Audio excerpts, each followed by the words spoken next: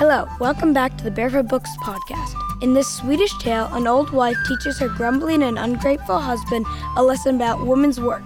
After the story, go to barefootbooks.com to listen to other tales from Grandmother's Stories.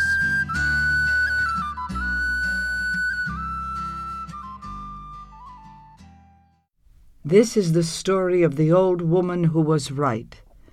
A story from Sweden. Long, long ago, there was an old woman whose husband had been cranking and complaining since the day they were married.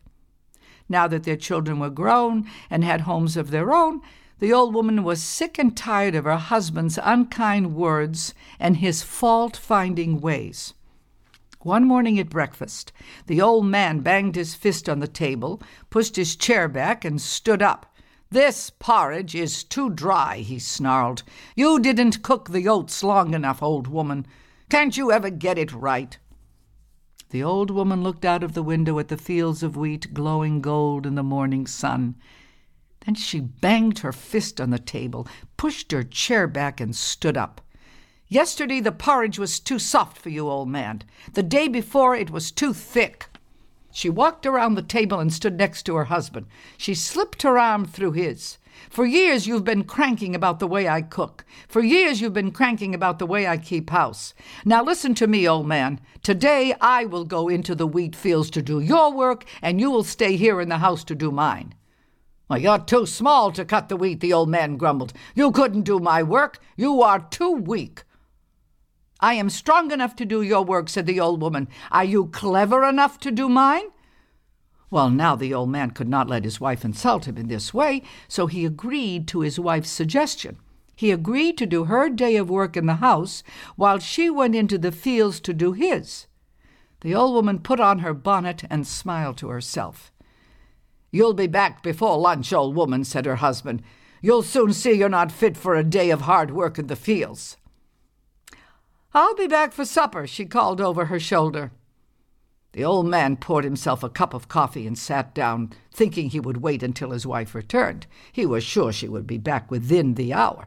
Meanwhile, the old woman found the tools she would need to cut and gather the wheat. She put them into the wagon along with a bucket, 6 apples, and 3 carrots from the garden. Then she hitched up the horse and headed for the fields. While the old man sat at the table sipping his second and third cups of coffee, he began to wonder what happened to his wife. It was mid-morning, and she still had not returned from the fields.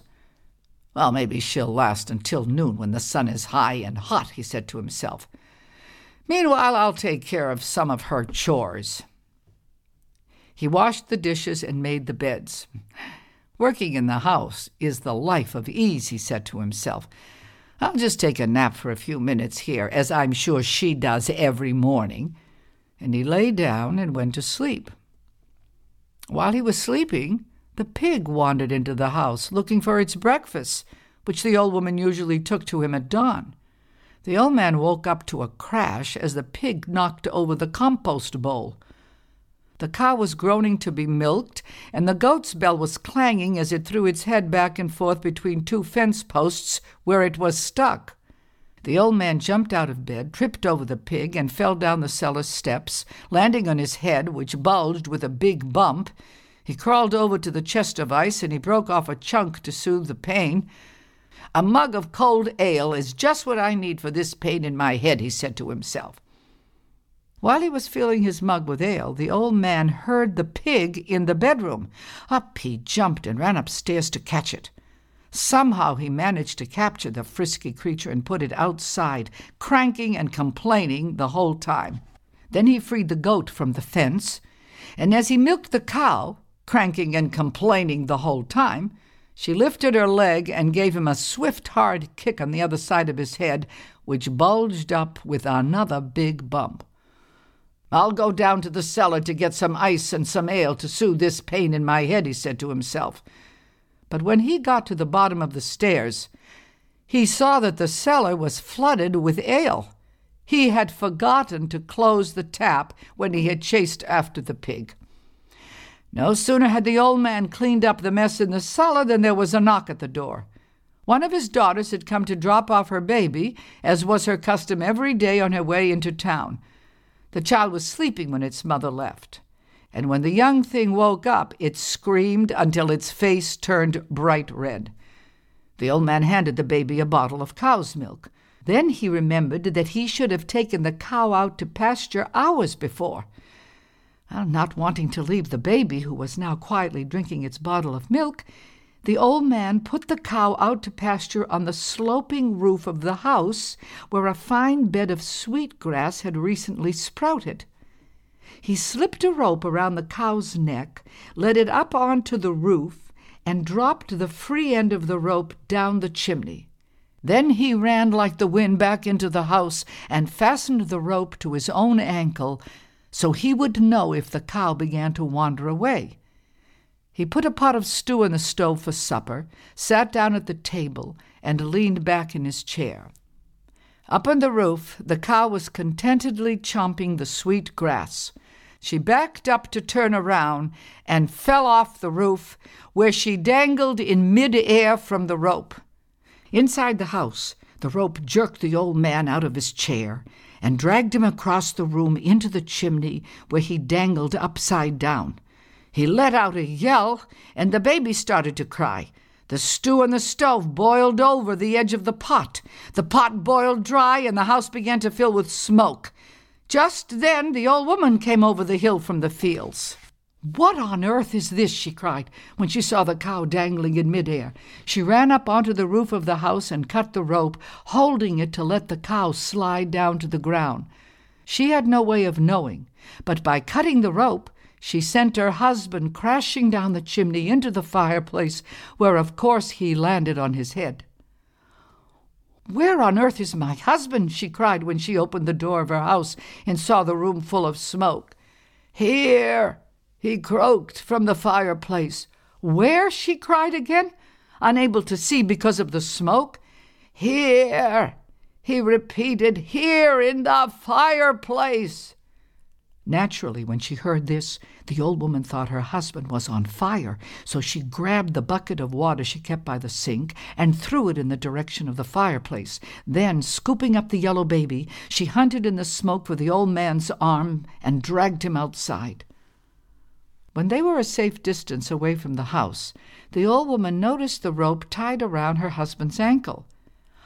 Now she understood what had happened when she had cut the cow's rope. She noticed the bumps on her husband's head, and she knew he had had a hard day in the house. "Old woman, how was your day in the fields?" he asked. "What work did you do?" "I cut the west meadow all morning," she said. "When the sun was hot and high, I took the horse to the stream and we went for a swim.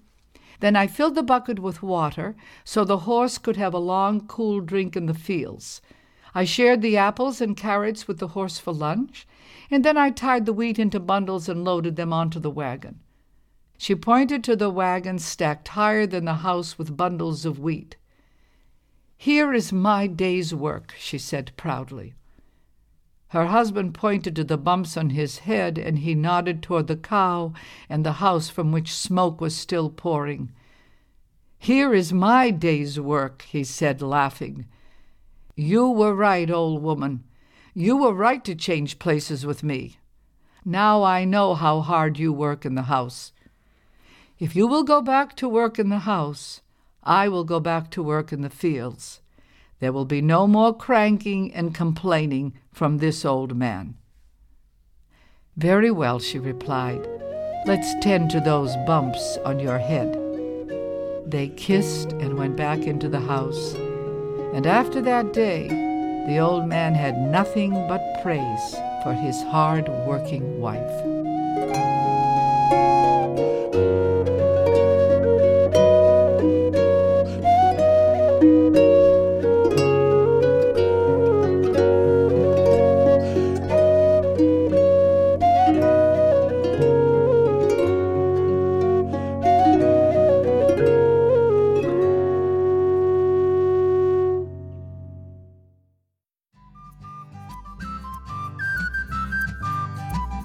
That's all for today's episode.